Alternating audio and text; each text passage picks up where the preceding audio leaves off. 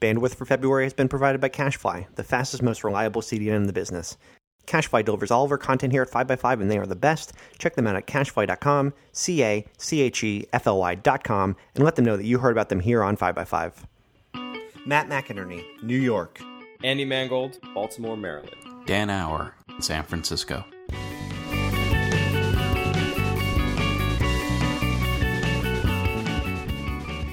It's February 11th, 2015. This is On the Grid, episode 102. This week, we talk about robots and creativity.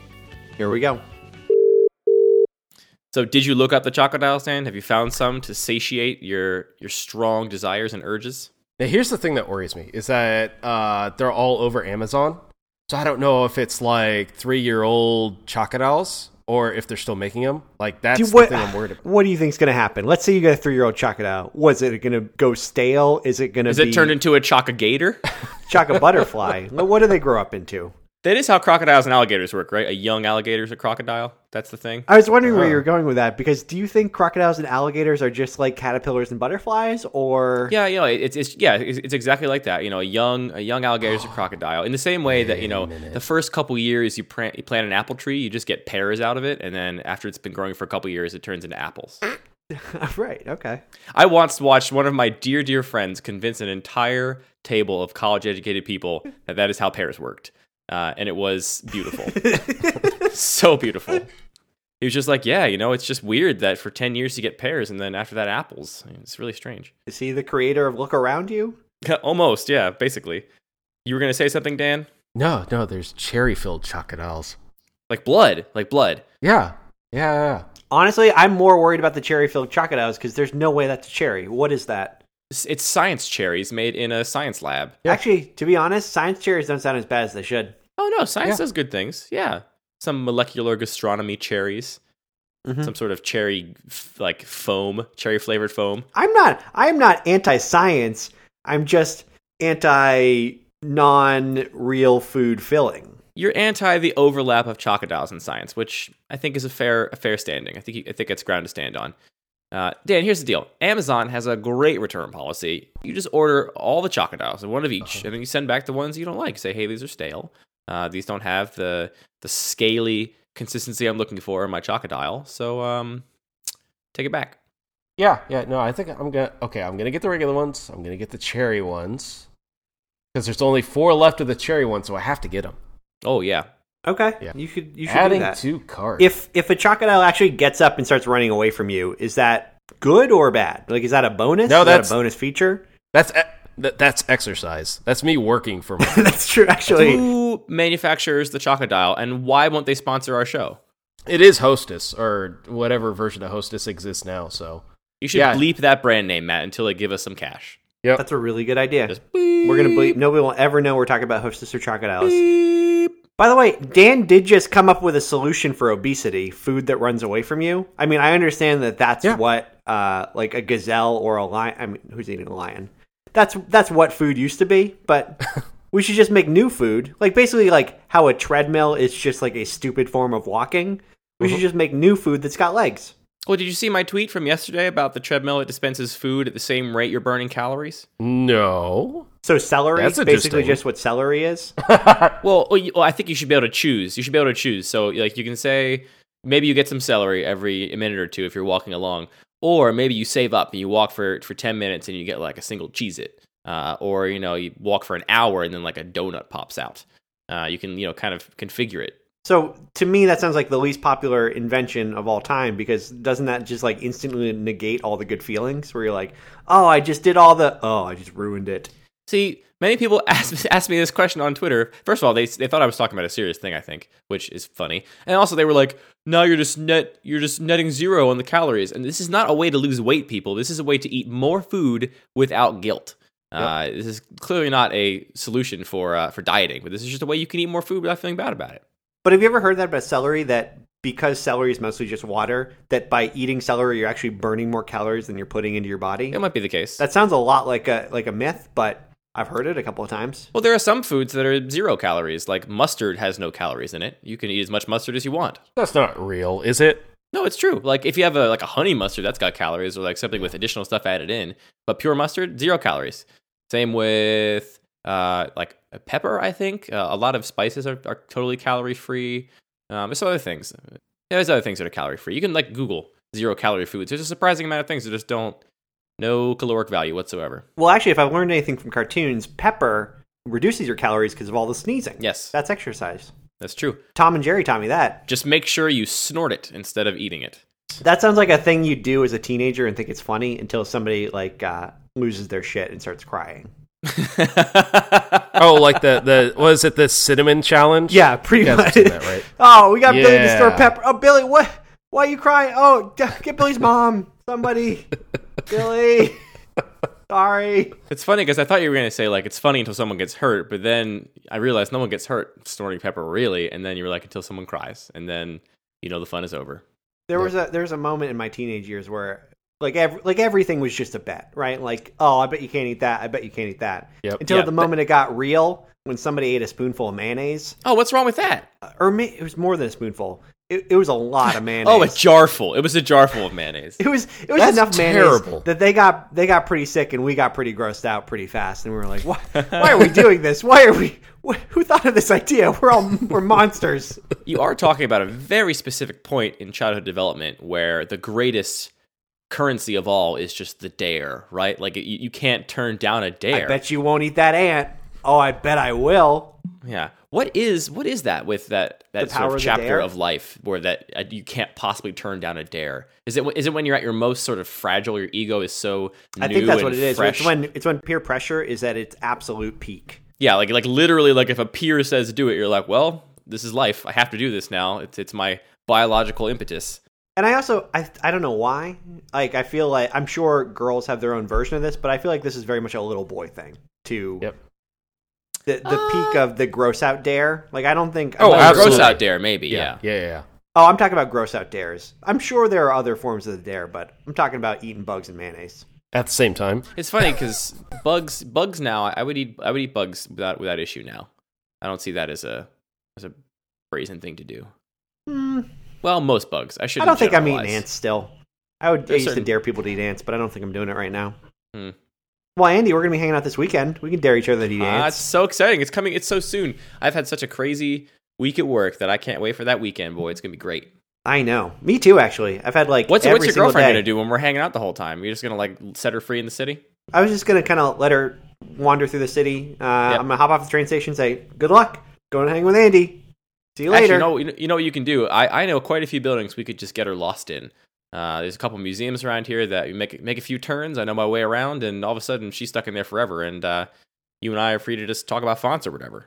Yeah, that's pretty much what I thought was going to happen. So let's just do that. I really hope people listening know that I'm joking when I say talk about fonts. It occurred to me they might not know I'm joking, and then that would be the worst. So they were like on board, or they weren't on board. Like everything up was a joke until now, and then the fonts. Well, was like... no, maybe this is their first episode, and I see they're testing the waters. And they're like, are these guys cool? Or are they some graphic design fuckboys? And then I just said we talk about fonts. Maybe they think we're graphic design fuckboys. I've never really heard the term fuckboys outside of like Killer Mike raps, but I very much like it. What is the origin of fuckboys? It's a really good slight. Is it? I don't know what the origin of it is. Do you think is it like Atlanta based or something, or is it just like outside of my cultural reference? It's got a southern ring to it. I gotta guess it's southern rap it comes from. But I don't know the actual origins of it. We could look it up, I guess. We have internet boxes, or we could just speculate. Do you ever feel bad though when you're like Google, like when you Google fuckboys and you find an Urban Dictionary and you're researching it, but you're like, I'm so goddamn lame. Yeah. No, I have a lot of those. I think I got over that. I have no guilt about Googling things that I don't know anymore. I do it all the time. I think I have more embarrassment about not knowing about like a thing on Twitter. Like if someone has an acronym I haven't seen before, I'll be like, oh man, that's kind of bad. But if it's like in a rap song or something, I'm like, that's okay. I worry about the day where I'm like, I'm old enough that I fall for a made up acronym. Like when we were growing up and the internet was first starting to become a thing, and your parents would be like on the lookout for acronyms that they heard about on the news, but they weren't real. Oh my God, this was totally a thing. You're right. Oh, I remember that. Like I can remember like a parent telling my parents like, you got to look out if they ever write POS, it means parent over shoulder. And I was like, I've never heard of that. I don't know anyone who uses that, but Good to Or know, piece I of guess. shit, which is, yeah, whatever. I'm going to Point of assume that sale. was like, this is like the Hunter 2 of like trolling parents. I think somebody probably said, this will be funny. We'll make them say piece of shit over and over again, and they'll think it means something else.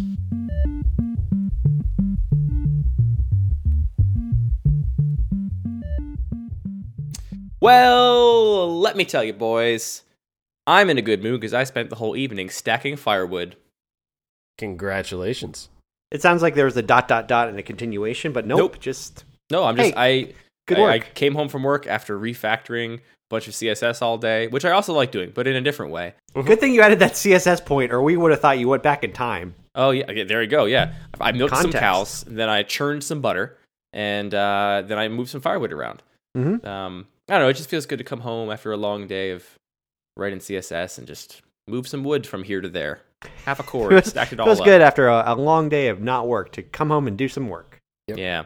Some non-manual labor and then do some real labor. Anyway, y'all don't seem very interested in my firewood stack, so let's get on to the bot. No, I'm curious about your firewood stack. It No, you don't sounds have like to a be. wonderful Yeah, transition. it's fine. It could be a segue. We don't know. Right. Hey, you know what stacking firewood's like? Robots. Oh, I was gonna say manual labor, which is a lot like jobs, which is like the opposite of robots. Burn! Woo! Man, we're so good at segue. Sometimes I'm in awe of how good we are at podcasting.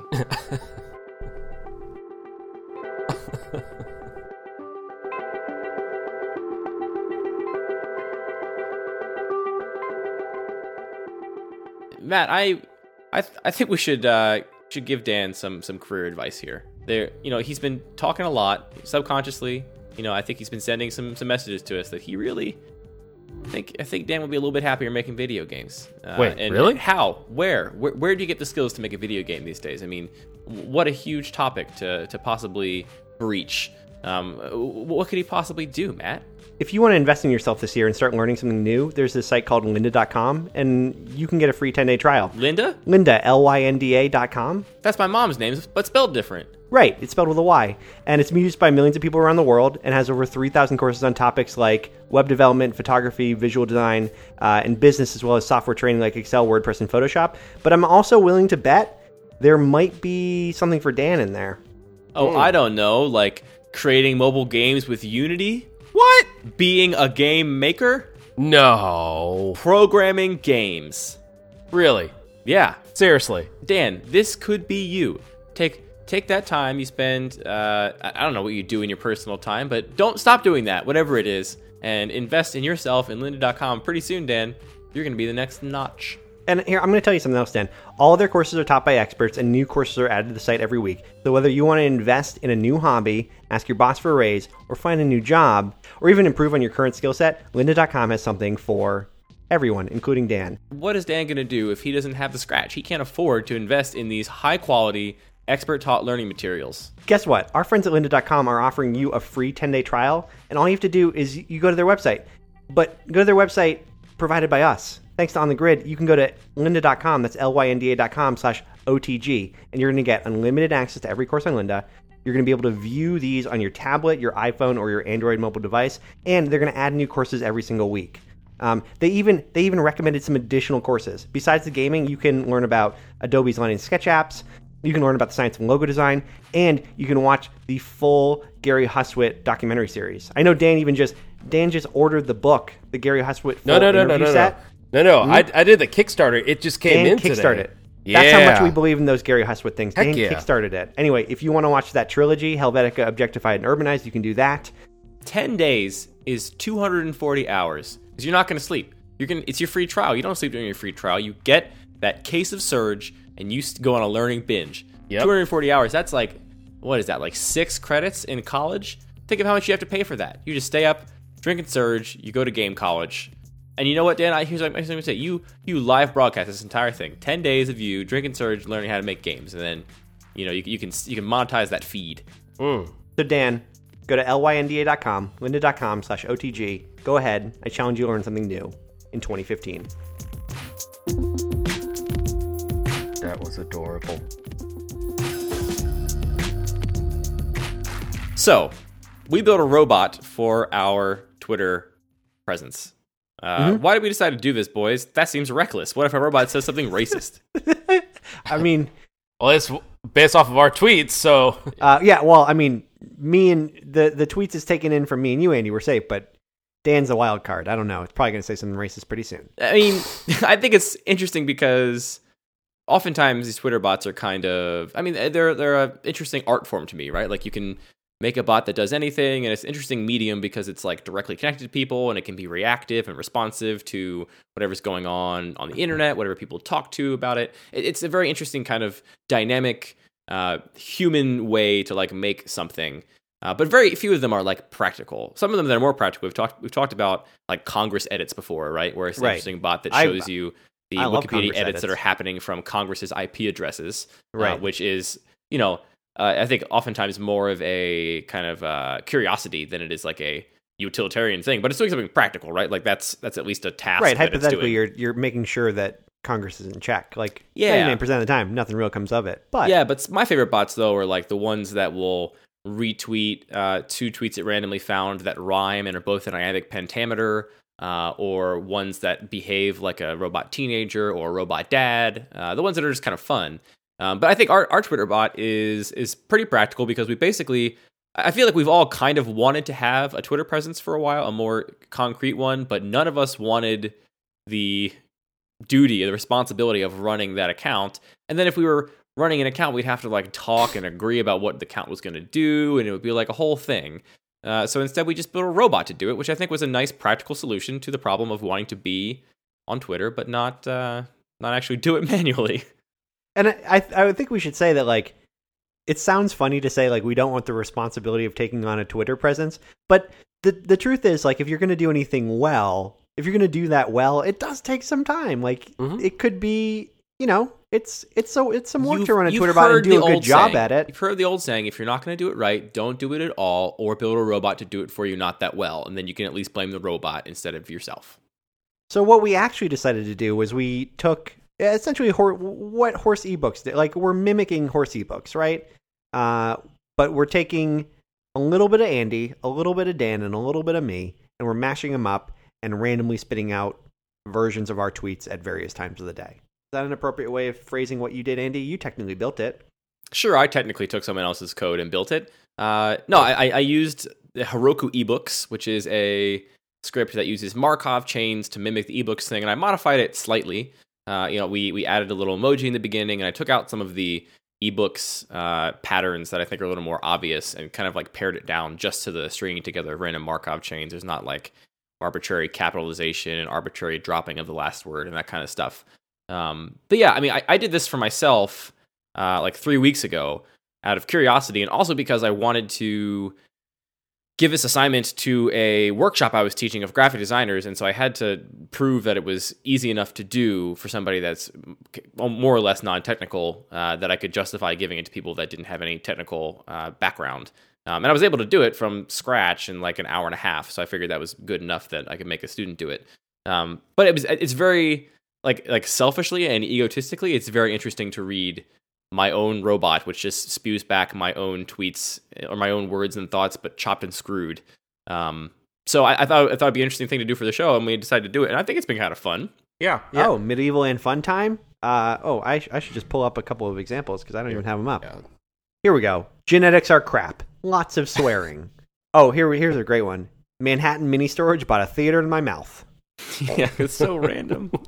The fourth tweet that my personal robot sent out was they used the wrong font in all caps, and I was just like, well, I guess this works pretty well in a dark way. My bot's only been up for a few weeks, like I said, but I actually have already had to delete one that came out like totally insensitive. There was a guy. Actually, why would you do that? It's a robot. Well, so because this is kind of a downer story, but we'll still remain positive about it. I hired this guy like 3 years ago to start building me a custom bike frame, which is a lengthy process. So like I went to this guy's house and got measured for this bike frame, and talked to him a whole bunch. Was emailing him back and forth. Went up there again to like exchange parts, and like was planning this thing for years with this guy. He's been working on it. Met his family, met his kids, And then a month ago, he was killed by a drunk driver on his bicycle. And I tweeted a little bit about this guy being killed. And my Twitter robot decided to chop up a tweet. And I didn't save a picture of it. I forgot what it said. But it basically chopped up a tweet and said that the cyclist that got killed was drunk and also some other bad things about him. And I was like, you know what? Not cool to have my bot talking trash on a dead guy that I knew. So, I had to delete that one. I didn't feel good with that being out there. Oh man, Andy's like the new Coca-Cola. No, I'm genuinely sorry. No, I mean, I don't have to be. I mean, I'd be sorry for this guy's family. Like, I knew him a little bit. It was more just shocking because I knew him at all. I don't think I've ever had anybody I know personally get killed that way. So it was very shocking. And I'm riding a bicycle myself. It's also very upsetting. But no, it was just like it happened very quickly. I wondered when I made the bot, like, is this going to tweet anything I'm going to regret? I honestly thought no. I thought if I tweet something that like seems accidentally like insensitive, I will probably leave it up there because it's a robot, and I think everyone knows that. But this, I was just nope, not comfortable. That's coming down for sure. Yeah. So and like 9 people follow the bot too. It's not like anyone would have even seen it, but I still felt uncomfortable about it. So we'll see if our On the Grid bot does something similar, goes rogue. Yeah. I'm curious to see if it does. I spent this, I don't know why, it's just Twitter bot time. I spent the weekend building a Twitter bot, and it already gained self-awareness and tweeted exactly what it needed to. And I'm going to let it run, but it's pretty much done. It did its job. An account called Gronk Books. Yeah. And what that means is Rob Gronkowski, the tight end of the Patriots, when he was on Jimmy Kimmel, like after he won the Super Bowl, he was asked to read from the jokey erotic novel that somebody wrote and put on Amazon Kindle, called A Gronking to Remember. And then when Jimmy Kimmel asked him what the last book he actually read was, he said, gee, I don't know. I haven't read a book since like 9th grade. I think like A Mockingbird to Remember. Wow. Yep. So I made a robot that just spits out, it takes 2 book titles and slams them together to make a nonsense book title.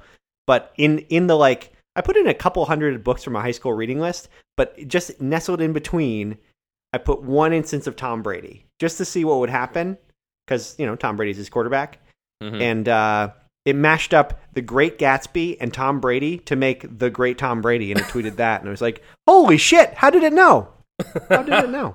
It is interesting to me how compelling a lot of these bot accounts are. Like, I would never have guessed before Twitter bots were a thing I was aware of that a algorithm essentially could entertain me so much. Like, I remember remember in the early days of AIM, there were certain accounts that were just bots running on servers, and you could chat at them. Like dumb versions of SmartBot or whatever ChatBot is, right? Yeah, SmartBot, exactly. Right? That was it. Yeah, and you could like chat with it. And even when I was like in middle school, a child basically, like still I was like, it was a novelty for like 2 minutes. Then I was like, oh, this is extremely predictable. This is no fun. And even when you, Matt, feed in the actual phrases or the actual books that are going to be used as the like fodder, and even when you know exactly how it's done, that it's just taking 2 of them and chopping them and put them together, even you can be surprised and delighted by something that sort of comes out. I think that is like a magic to me that's why I've been like, I don't know, doing bot stuff lately. And by doing bot stuff, I mean mostly just being a fan. Right. I'm digging a little bit into a more serious bot library, but my back-end programming skills are extremely, extremely negligible. So, so here's the thing about that. Like the example of The Great Tom Brady. Like the reason that was so exciting is because like it made it look like the robot had an idea of what it was supposed to be and what it was supposed to say. Mm-hmm. But more importantly, like that idea of like taking 2 unlike ideas and putting them together to create something new, that's a lot like my idea of what creativity is. Yeah, for sure. And I think the reason it's interesting is because it's almost as if the robot is displaying some form of creativity. I mean, in a way it is, right? Like, that's the thing. Like, some people, I think it does a lot to debunk this myth that, like, creativity is this magical sprite of a muse you have to, like, chase around and wait for. It's just, you can just work at it, right? You can just sit down like a robot and start combining book titles and, oh, this one's funny. I made a new thing. That to me is liberating. The thought that you can make something that is totally predictable and yet still totally enjoyable and interesting and surprising. But that's also kind of what I feel like I do a lot of the time. Like whatever processes I've come up with are not different than formulas or algorithms of just like, okay, well, you can't always just be wandering through the park and have an idea pop in your head. Those are the stories that people like to tell. But in reality, a lot of the times what you're doing is you're like going at it, doing the task, like trying to come up with ideas, and coming up with ideas is like taking a lot of different disparate things and putting them together in weird new ways and hoping that you come up with something you enjoy. Like, it's experimentation. It's not just like purely whimsical or something. I think I said this in the show before, but like the idea that you can program a robot to be funny is still just like a pretty staggering thing to me too, right? That these Twitter bots are, most of them, I think a lot of them are programmed for humor, right? They're programmed to make people laugh. Right. And that's something that I feel like a lot of comedians would tell you that no, it's not one way to do comedy. That's not a thing that you can do. You can't just, make a program that spits it out, but you truly can. Like, that's a thing that happens. Well, I think I'm sure the argument would be more that like, that's not the only way to make a joke, but there are formulaic jokes, and that's for sure. Like, there's the jokes where you say a thing that everyone expects the end of, and then you turn in a completely different direction, and it's funny because the end was not expected, right? Like, there are formulas in which you can create jokes, which are that's what a lot of Twitter bots succeed at doing, is it's surprising because it doesn't even know what it's doing. Like, it's surprising because nobody in the entire world actually knows what it's doing. It's a random number, right? So, of course, it's surprising. Yeah, see, that's the thing that weirds me out, is that, like, these things could technically be creative, but it has absolutely no awareness that it is being creative. So, is it technically being creative at that point? Or is it just, is it just our perception that this happenstance thing was calculated and spat out, and it's funny to me, and it feels creative, therefore it is? See, this is something that is really important to me. It's something I always tell all my students, because it took me a long time to realize it for myself when I was going through school, and if I had, I feel like I would have developed much more quickly and been smarter from an earlier age. But for me, like, it's so important to recognize that, like, design is not the creating of a thing. Like, creating of a thing is really not like a hard thing to do. Anybody can create something. A robot can sit down and create something. A child can sit down and create something. That's not what is to be sort of praised and what you're supposed to, like, work on getting better at. What you're supposed to work on getting better at is evaluating the things you've created and figuring out their strengths, figuring out their weaknesses, and then taking those lessons over to the next thing. So today we have a Twitter bot that can, oh my God, maybe someone's already made this. A Twitter bot that will actually look at, like, I don't know, favorites or retweets that his tweets have gotten, and then, like, machine learn itself to produce more tweets like that. Yeah. Until we have that, I would argue that you're right, Dan. It's being creative, but it's not doing the evaluation step, so it's not improving. It's not getting better on its own. I think a lot of times the creators will go in and modify the scripts that are running to sort of tweak them and make them more what they want the bot to be. But yeah, that is the crucial difference. Like, that's the human aspect, is that we look at ourselves and try and improve the things we want to improve. And that's so important. So when people tell me, like, I didn't have an idea, so I didn't do anything, I'm like, has nothing to do with not having an idea. It has everything to do with you being lazy and not understanding that the creating of something is not hard or challenging or special. The special part is when you make a bunch of things and sit down and figure out what's working, where, and why, and tie those threads together.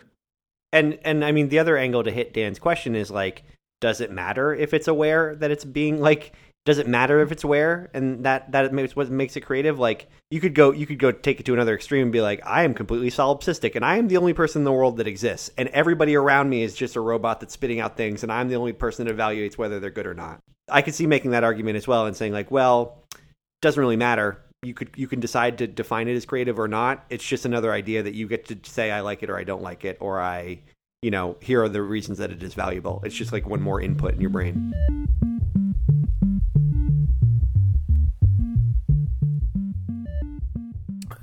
The point of view that I have is that, like, we have created our definition of what creativity is. Like, that's set within very... that's fucking meta. I know. We created the definition of creativity. What the fuck? I was just going to let that one fly. But... I know. Andy is hella faded right now. Anyway. Hella faded. I've never even done a drug. I should probably do a drug at some point. Andy's so anti-drug, he thinks drugs come in units of drug. Yeah. No, it's weird. I'm not even anti-drug anymore. Can I get 3 drugs of pot, please? 1 drug, please. Yeah. We'll get back to what you were saying, Dan. But I'm not even anti-drug anymore. Like, as a kid, I think I was a goody two-shoes. I did whatever I was told, and that was against the law, so I thought I should not do it. And also, like, I was a very picky eater. I just didn't like new things. If it was something I was unfamiliar with, I generally avoided it. Now I'm an extremely adventurous eater. I'll eat anything that I go into any country and someone tells me is edible. Like that's just part of what I think the sort of flavor of life is. So I really should be interested in drugs, but I don't know. Not really interested in that much. Nope. I feel like it would be fun, but also for some reason, like on a low level, I feel like I still shouldn't do it. Well, I don't know. You do what you want, man. I know. I'm not feeling any pressure, which is nice, but I would expect myself to be like pro drugs now. And I'm certainly like pro legalization of marijuana and all that kind of stuff. Like go for it, everybody. I'm pretty much for anybody. If you take away the horrible, life ruining, habit forming drugs that destroy people's lives, I think people should just be able to do whatever they want. Freedom, that kind of stuff. I'm actually kind of pro almost any drug in that I think nobody should go to jail for those things. I agree about that. Like I'd pretty much prefer, like even if you wanted, like if you're addicted to heroin and like you need heroin to get by, jail's not going to help. You should be able to get treatment or heroin. Like I don't think anyone should ever go to jail for doing that. Yeah. If you stab a guy because you're on meth, then because you stabbed a guy, but not because you bought meth. Like I don't think that's going to solve the world's problems. Yeah, drunk drivers kill people all the time. And exactly. And you don't go to jail for drinking. You go to jail for hitting people with a car. I don't know why that concept can't permeate American culture a little bit more, but doesn't seem to be catching on at all. Well, let me catch on a little bit. 10 years ago, pot wasn't legal anywhere, and now it's all over the place. But still, people, like, the same arguments get made. Well, yeah, but some people also still argue the Earth is flat. Like, I think there's some arguments that will never go away, no matter how Yeah, you hear that, Thomas Friedman? Yeah, take that. That's a literary joke. We're a literature podcast now. Yeah.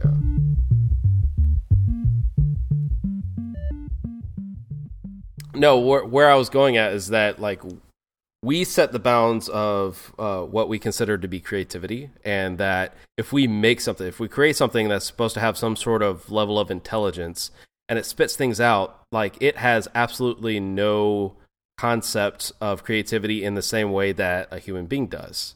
So, like, the reason that I feel uneasy about it is to say, like, we're basically making a machine to reenact something for us that isn't actually authentic. Like, it just still feels weird to me that it's like it's spitting something out, it doesn't even know why, it's just doing some sort of function where for us, or for like a human being, they could try to do something, or they attempt to do something that is very similar, but there's still some level of cognition about it where they're processing it differently. I don't know why I'm going to come to the defense of robots so much, but like, would you make a similar argument? And then, like, let's say Andy really enjoyed chopping wood, and I do. He's really proud of himself for chopping firewood and bringing it inside. There are log splitting robots. There are log splitting machines. They don't get that sense of satisfaction when they finish the job. But ultimately, you have a pile of wood. Does that matter? Is there any difference between those two things? I mean, I do think there's a difference, but there's no functional difference. Like, what is the intangible thing that makes humans uneasy about that? That poor robot has no satisfaction in his wood chopping. Yeah. But we seem to be kind of fine with that right now. Yeah, I think where, like, I feel like where I am with it is that, like, Andy enjoys the chopping of the wood to be able to make firewood. I do. Yeah. And it's like, it's the enjoyment, it's the satisfaction, it's the emotional things that are attached to it, which is the key difference. And I don't think it is that. I think it's the physicality of it. I think there is one of my biggest regret about the work that I do for my job, and frankly, the work I like to make most. I love making things on a computer. Is like the total lack of physicality. There's no like muscle memory for making a website. There's none of this like involving your body and getting your heart pumping and like feeling truly invested in something. You just sit in a chair, you slowly get all sorts of repetitive stress injuries and health problems, and you keep tapping away on these keyboards. I really think like there's a really tight, strong connection, I think, between like doing something physically with your body, with your whole body, and like feeling some level of sort of satisfaction from that. I don't think it's an emotional thing. I'm not like looking at the pile of wood and getting misty eyed. But like going out there and like splitting some wood for a while, it feels good to be a physical force in the world and to like do something. No, but that's what I'm saying though, is that like if you go and do that, like the emotional thing that you're getting out of it is satisfaction. Like if you just go get a robot to chop all the wood for you, like you miss that opportunity for that sort of satisfaction. smash my atoms into other atoms in the world and change things. Just smashing around. But I mean, the thing we're getting to is something deep and depressing. Is that like none of us are enjoying our work nearly as much as we should be enjoying. Well, but no one is. Like we talk about process. Like we've come up with a process that means that I can have. Look at all these ideas I can generate. Look at all these jobs I got done. Look at our process. Isn't our process wonderful? It's like, do you like your process? Are you enjoying? Because I guess, I mean, it's the most obvious thing in the world, but like, I'm sure everybody's gotten to the end of something and been like, oh, it's just over now. I'm not doing it anymore. It's just done. Fuck. We're getting a little bit down the jobs road, but I feel like there's this white whale of like the most satisfying job. I don't think a job is inherently or fundamentally, even for an individual person, like the wholly satisfying. I think it has so much to do with just your attitude going into it. Like, sure, I wish my job had more of a physical aspect, but can I imagine a job that is totally perfect? No. If I was splitting wood all day, it'd be a lot more problems than if I was just making websites. Like, there's no situation where every variable is totally aligned. Everything's a trade-off, and it's just a matter of just how emotionally and intellectually comfortable you are with whatever compromise you've landed on. Like, I love my job. I'm not trying to get rid of it, but, I also love coming home and doing something with my hands, whether that's cooking. Cooking is a physical act. That's another thing I like about that. Oh, you got your reference in. Good job. Hey, boom.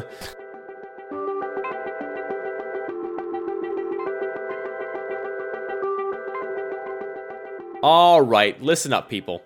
I know you, just like me, you probably zone out when you hear a Squarespace ad coming. You know what this product is, you know what it does, and you know what? You're probably a designer of some sort, or even a developer. I bet you can make your own website without Squarespace. You're a real pro. But here's the deal. Squarespace is here to make your life less painful when your grandmother calls you, and she wants a website for her pie stand. Or your aunt calls you, and she wants a website for her kid's soccer team. Or your cousin calls you, and he wants a website for whatever business your cousin is running wherever he lives. Or let's say your real, actual mom runs a site about her theater company, and she calls her son and says, my site broke. Can you fix it again? You say, Mom, I've got an idea for you. I can fix it forever, Mom. Because Squarespace is the easiest way to create a beautiful website, blog, or online store for your ideas. It's simple, powerful, and beautiful. And for your mom, for your grandma, for your aunt and her made-up business that Andy said, they have 24/7 tech support via live chat and email. Andy, what do you think this might cost? $1 million? $1 billion? Here's the thing. If you came to Friends of the Web and wanted us to build you a Squarespace website that you could build on Squarespace, it would probably cost you 5 figures. Not gonna lie. It's a lot of work to build that shit from scratch. I would use Squarespace. Use Squarespace! Well, guess what? Squarespace is only $8 a month. That's a lot less than 5 figures, people. That's one figure. You sign up for a full year, you get a free domain. Not only that, every template is responsive. That means it scales to fit any device. Obviously, our audience does that. Why do we say that? It's responsive. You said responsive? 6 figures. It gives you a free store with every page and has a new feature called Cover Pages that allows you to set up a beautiful one-page online presence in minutes. Start a trial with no credit card required and start building your website today. When you decide to sign up for Squarespace, make sure you use the offer code GRID to get 10% off your first purchase and show your support for On the Grid. So thank you to Squarespace for supporting 5x5 and On the Grid. Squarespace, build it beautiful. I'm serious though. Like, when that phone rings at Friends of the Web, there is I'm going to say 60% chance that phone call is going to be me recommending Squarespace to somebody. That is usually what happens when that phone rings.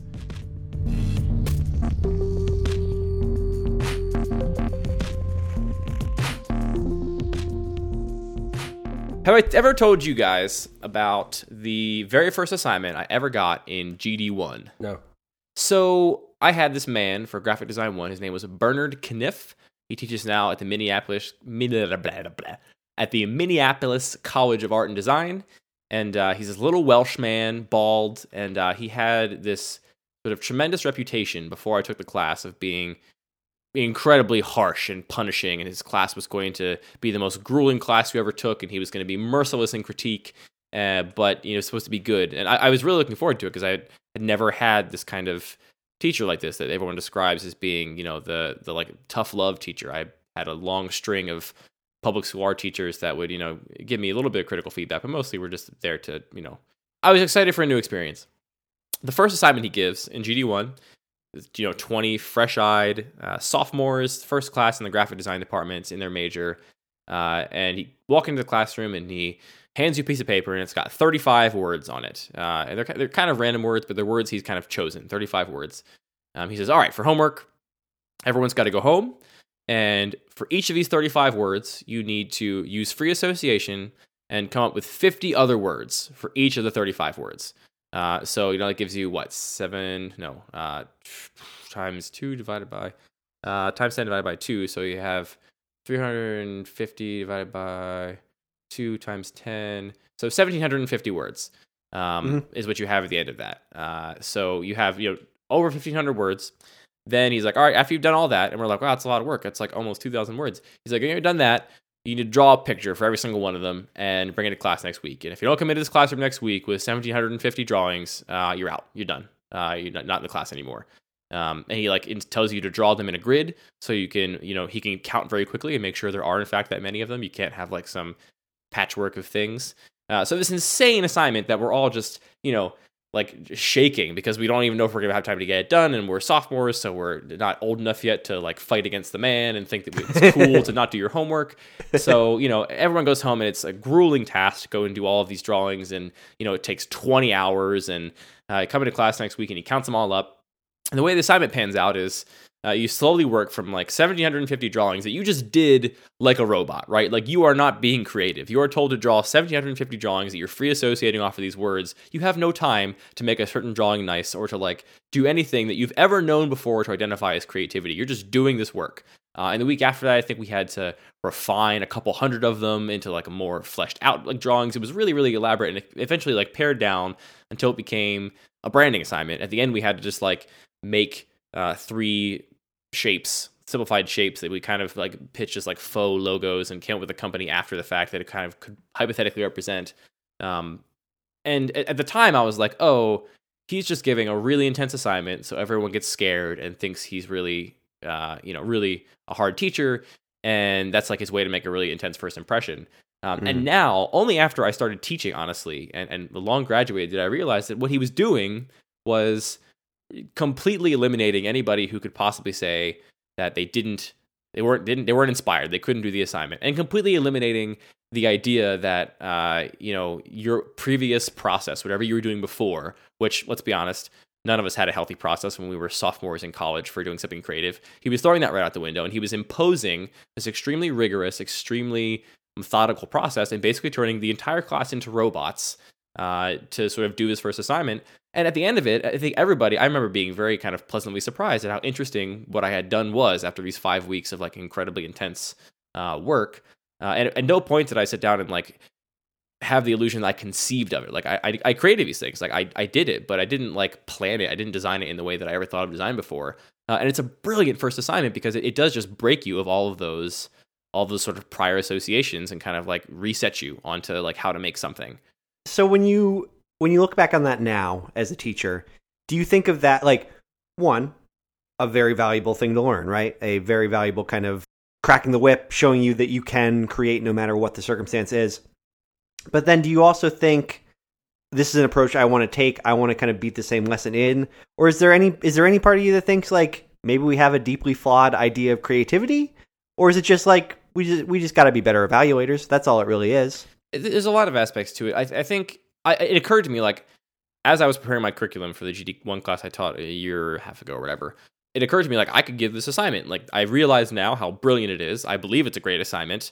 I could do it. And I didn't have the guts. I didn't think I could walk into a classroom and actually tell people to draw 1,750 drawings in 1 week and keep a straight face and not have them.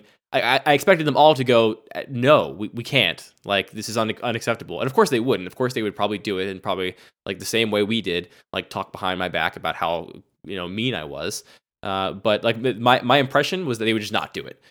I guess it just comes from being not confident enough and being a young teacher. But yeah, I don't know. I think we do have a romanticized idea of creativity, and I think that's creativity outwardly, right? I think outwardly, the vision of how someone creates something is that it just comes to them magically in a dream, or it just arrives fully formed and they put it together. And inwardly, I think even more dangerously, there is this kind of think we all tend, me especially, and I've observed this in other people as well, especially my students, you really tend to fall in love oftentimes with the first thing you do that's passable. The first thing you do for a particular project or problem that like is just acceptable, you tend to really kind of become enamored with, because it's like you made a thing and it works. It solves the problem. And it's like you kind of have this rosy view of the world. And it's really important to like throw that thing out and like, get rid of it, because there's way better ideas down the road. And I think the biggest trap I fell into in most of my student years was, just the first idea that was any good that came along, I would just execute it. And, I was lucky enough that I could execute things and they would look good. They would look compelling and acceptable. But none of it was great. It was just me like doing the thing well enough to like put up on the wall and critique and be proud of. But I didn't have like the sort of self-criticism and the intellectual rigor to like throw the first 10 or 20 or 1,749 ideas out. This is a thing I go through a lot. And I feel like it's one of these moments where I just stay quiet, but in my head I'm just like, you have no idea. Do you ever you're in a meeting or something and somebody's just like, I don't know what to do here, but you're creative, you can handle it. Yeah. And you just want to be like, I want to tell you a secret. You're just as creative as I am. There's nothing about you that is like less creative. But here's the difference. I will go and I'll just keep doing this over and over again, and I'll come back with an idea. But like, I don't think there's anything that is inherently more creative about me than anyone else in the entire world. I just have decided that I'm willing to go at it a bit. It's just how you're looking at that word, though, right? Like, to me, that word means what you said. It means, like, I'm going to go work hard on this, and I'm going to evaluate what I do with a very critical and a very thoughtful eye and mind, and that's creativity. Like, you do have that. This person could do that the same way that you could become a doctor, but you won't, and they won't. So they're going to hire you and give you some money. It's true. I guess there's this thing about the way we define creativity, and I don't mean we as in us in this podcast, I mean the greater we, is that there is something inherent about it, almost like the word talent, where you're like, what does talent even mean? Does talent just mean you did it a lot and you got good at it? Or is talent the thing people attempt to say about athletes, which is like they're just born with it, it's in their DNA, which is complete absurdity, but it does seem to be this kind of continued belief that I don't know why we aren't shed of it. Like we do, and we allow that too. And when people talk about their kids or something, as if you're just like born with these skills. And I don't know if maybe that's something you see when you're a parent and it just becomes clear, and maybe that is true. But like, I just can't imagine that to actually be true. Like, I think it's just this weird cultural meme that continues because it feels good to think like, I don't know, maybe it has something to do with God. Like, well, God gave me this gift and now I get to use it. Oh, it definitely has a lot to do with kind of giving up control, right? Like if everybody truly believed that they could learn any skill and become anything they wanted to become I know it's a cheesy thing to say. People truly believe that. I think it would be extremely unsettling for a lot of people. But don't we have those two narratives at exactly the same time? There's the like, oh, well, this kid was just born with it and he's really good at it. And also, isn't every kid in America told constantly, like, you can do anything you want to do and you can be anything you want to be? Like, how do those two things exist at the same time? And both are, like, very popular cultural narratives. Well, so here's what I think it is. I think people love to tell kids that because it is true. I think it is true. And of course, there's, like, it's a privileged position to say it's true because there's lots of people that are born in situations where, the odds are really stacked against them becoming any kind of thing. So, but I mean, just like on a basic human level, like if you were to, on a biological level, hypothetically, right? Yeah, like it's like a baby that arrives in the world. I would say yes, unless you're, So privilege aside, for a biological level, I think it really is true. Like I think anybody, if dedicated to something, could do whatever they wanted to do and accomplish beautiful things, whatever the definition of beauty is. I think that what ends up happening is people love telling kids that because it's true and because they see in themselves the missed opportunity to do that, right? Like very few people, I think, arrive at middle age or at the end of their lives and go like, I did everything I wanted to do and became exactly what I wanted to be. I did it perfectly. Here's my beautiful dismount. I think that people always have regrets naturally. And so to tell a kid that is really you telling yourself that, right? It's you kind of reminding yourself that you could do anything you want to do. And then the reality for everybody is that you won't do whatever you want to do. You'll do whatever comes easiest, whatever is the path of least resistance, whatever you like most. I think that if you're really lucky, that's what happens. Like, I feel like I've been extremely lucky. The thing that I ended up doing, which is now I arrive where I am now, is design, came from me just kind of liking drawing when I was a kid. And because I liked it, I did it more. And because I did it more, I got better at it. And when I got better at it, people told me I was good at it, and that felt good. And then I went through all of my childhood doing drawing and art stuff because people told me I was good at it. And I didn't really like painting, but I painted because people told me I was good at it. And it's good to be told you're doing good things. And then I did all of that and arrived at art school with only a very vague idea of what design even was. Then once I was in art school, only then really realized that I actually did really like design and kind of followed that path along the way. But none of that would have happened if I hadn't just really liked drawing muscly dudes and like fighter jets when I was 5. Like that all happened to lead down this path because I was lucky. I happened to, something that I liked bloomed into some semblance of a career, which I don't take for granted. I try really hard not to take for granted, at least, because it doesn't happen to very many people.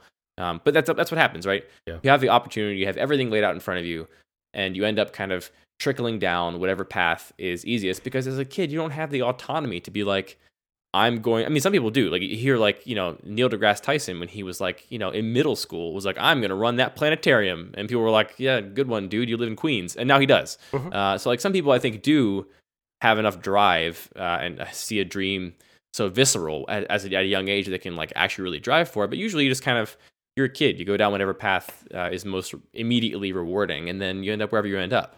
The thing that really comes to mind for me is that there's a very expansive amount of things that you could end up doing for a career, or just something that you end up doing in life. And when you're a kid, you're only exposed to a very small subset of those things.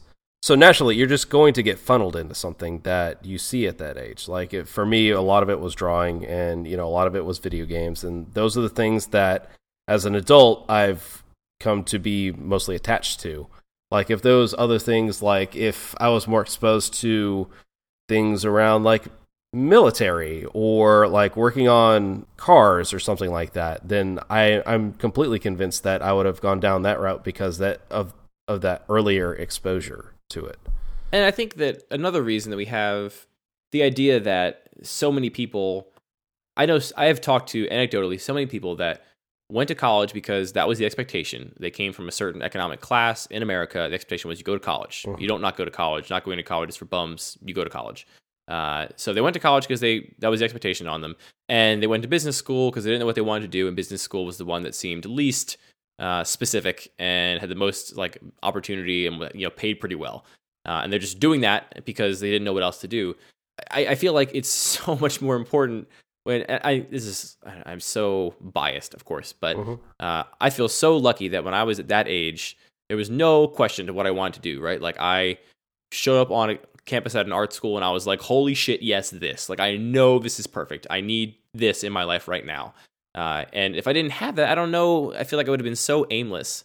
And I feel like doing all you can to search and find that is so much more important than all of the other pressures society puts on a person that age to, show that they're on the right path by going to a good college, or to like get a good job and like be on the right path to make a bunch of money.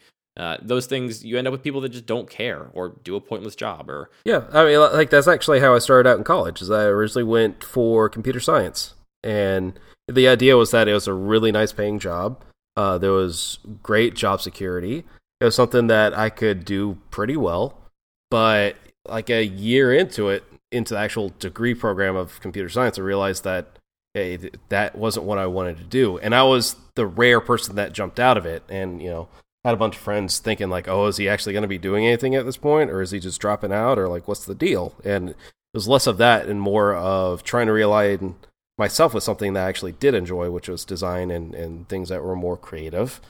But the strength of that feeling like, oh, if I get out of this, like, I'm never going to make any money doing design stuff or like doing art stuff, and everybody else is doing stuff or degree programs that is going to have a nice paying job. So why don't I just do that and just do all the other fun stuff at night, And honestly, other side of the coin, after like the first couple years of starting my own business was some of the most emotionally trying times of my life. I wasn't like a sad person, but like just really intense. I wouldn't even describe it as anxiety, just the feeling that everything was all of a sudden very important was a very hard thing to feel all the time. Having felt that, so much respect for people that just have a job that is respectable, that they like enough, that they go to, but it's not something they love. They just go and do it, and then they live their life outside of that job. I think that's a totally valid way to live your life, which is, of course, the antithesis of everything I just said. But welcome to On the Grid, people. That's what we do here.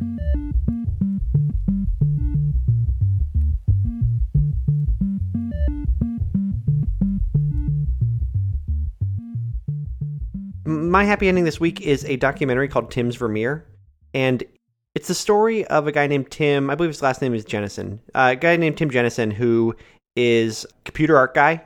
He's actually one of the creators of Lightwave. I don't know if you guys have ever heard of that, but it is some 3D software that is used, I believe, a lot in movie special effects.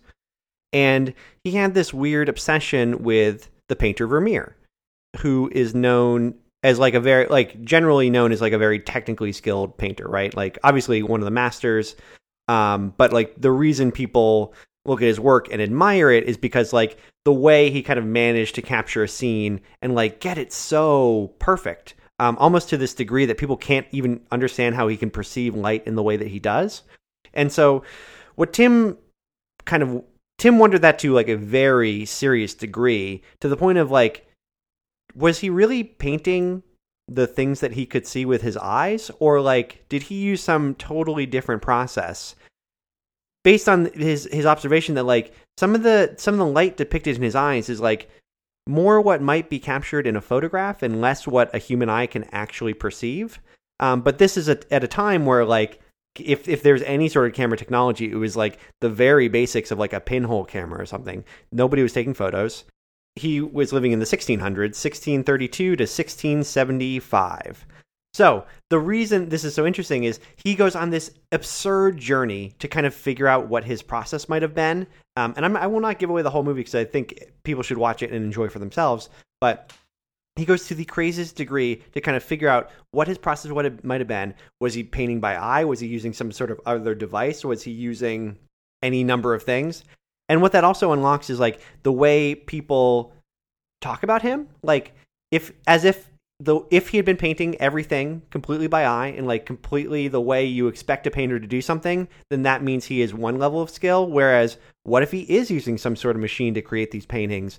And that's just like he was more of an inventor, and his invention was a way to make more accurate paintings. Like, does that make him less of a painter? Does that make him a better painter? Does that just make him something else? Does that make him an inventor, not a painter at all?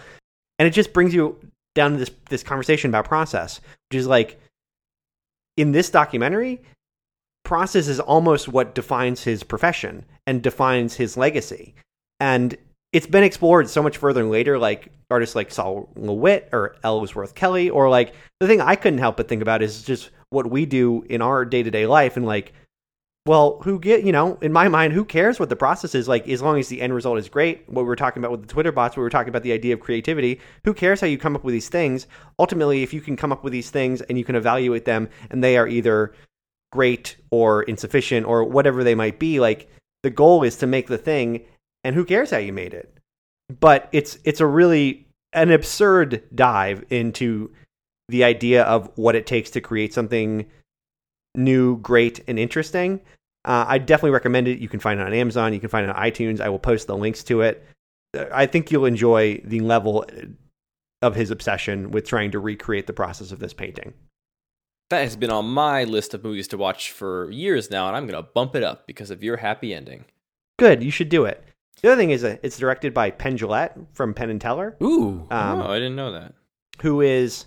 I think of him as a very interesting guy. He also happens to be from my hometown, which is like there are very few people from, hometown adjacent, but like my town's so small, there are only like 5,000 people. So I claim Greenfield as home territory. But really, really interesting guy. Like people just think of him as a magician, but I think Penn and Teller is like a very interesting way of dealing with magic, and he always is working on some interesting documentaries. So, yeah, Penn Jillette made a great movie. I like to think, I mean, the speculation is that, Vermeer had some other mechanism he employed to make these paintings and did it secretly because he would have been, not considered a painter or ostracized from the artist community if they had known he was using some kind of other new tool. I really hope that we collectively as society have come far enough that we can recognize that is an act of creativity in and of itself. And, the being the first person to do something like that is just as important, if not more important, an act than being a great painter on terms that are more familiar. I would hope that today that person would not do it secretly. It'd just be like, look what I invented to do this thing. Isn't it great? I do think our culture right now would reward something like that. Like, I think it is of a time, and like we're kind of judging it by the time. Like, I think if it were discovered and completely proven, like, by the way, the movie doesn't proclaim to prove anything. It's just kind of an exploration. No. It's just an exploration of an idea. They're pretty clear about the idea that like we came up with a concept and we're testing the concept, but this doesn't prove anything. This doesn't mean he absolutely did it this way or didn't do it this way. It's just a way he might have done it. I think that if it ever came out that he absolutely did it with a machine or something, that we would judge him because of the context of his time, but I don't think that exists quite the same way anymore. I hope not. I don't know, maybe, depends. But I think if somebody pushed it to an uncomfortable degree, going back to Twitter bots, I think if somebody came up with a brilliant logo and they came out and then they announced later after everybody had praised them that it was completely robot generated and all they did was pick it, I think we'd have a lot of mad graphic designers, and you can probably extend that to a lot of other trades. And by mad, you mean scared. Yeah, of course scared. Angry and scared are almost the same emotion.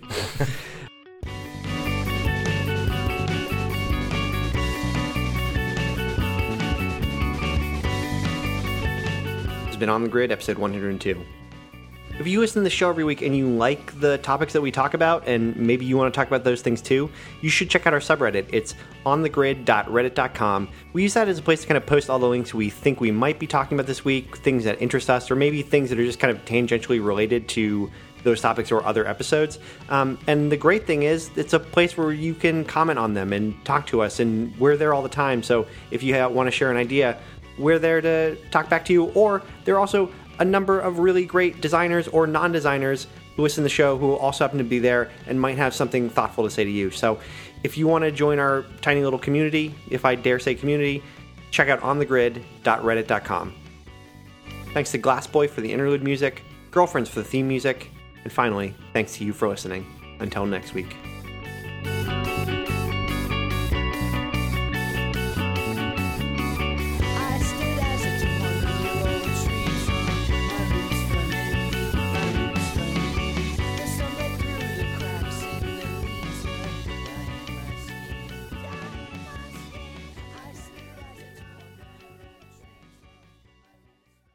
I was trying to think, isn't there a band that's named POS, but it's point of something is what it stands for? No, there was POD. Huh, that's what I'm thinking. I'm thinking of Payable POD. on Death. Oh yeah. God, that was a real. That was the peak of gem. nu metal, and by the peak that of was nu metal, I mean the worst of nu metal, which is Bad- already bad- like bad band. you shouldn't have to say the worst of nu metal. That's being like saying like, wow, that's the worst thing Hitler ever did. Wow. No, Matt. Okay, Matt, my first concert. I'll go ahead and admit this. My first concert, not show, but concert was Godsmack. Ooh. Puddle of Mud. Oh. Deftones. Oh no, that's really good actually. Yeah, Deftones were the headliners, but it opened with not POD, Puddle of Mud. That was not great. That's POM. Yeah. If you're a fan, you call him POM. Old Palm. Old Palm. Oh, Yeah, like no, the Dan, you said this pomegranate. was your first concert, but not your first show. What Yes. What is the distinction there? Could you enlighten me? Actually, I know the difference. Okay, go ahead, Matt. Let's see if we're on the same page. My first show would be like the first local band I ever saw, but the first concert Yeah. would be like the first time you like went to a big venue and saw like a band from out of town. Is that your distinction as well, Dan? Exactly. Yes. Huh. Yeah, so like my first show was going to see Zayo in like some back room in a church, and then my first concert was the Godsmack and Deftones one. Always the Unitarian churches. I tell you, Unitarian churches are just the places for small shows across the country. Hey, sometimes VFW halls. By the way, do you think Zayo still has the same drummer? They switched in 2008, I think. So they're officially a new band. Do you remember a period of time where like the only consistent member was the drummer? Yeah. No, I think it's the guitarist now, which is unfortunate. They're like the Menudo of their genre. It's like hey, it's my grandfather's axe, and my dad replaced the handle, and I replaced the head. Exactly. Yeah. That's what Zayo is. Yeah. What are we talking about? What's a Zayo? I don't. Oh, this is a cultural reference point I lack.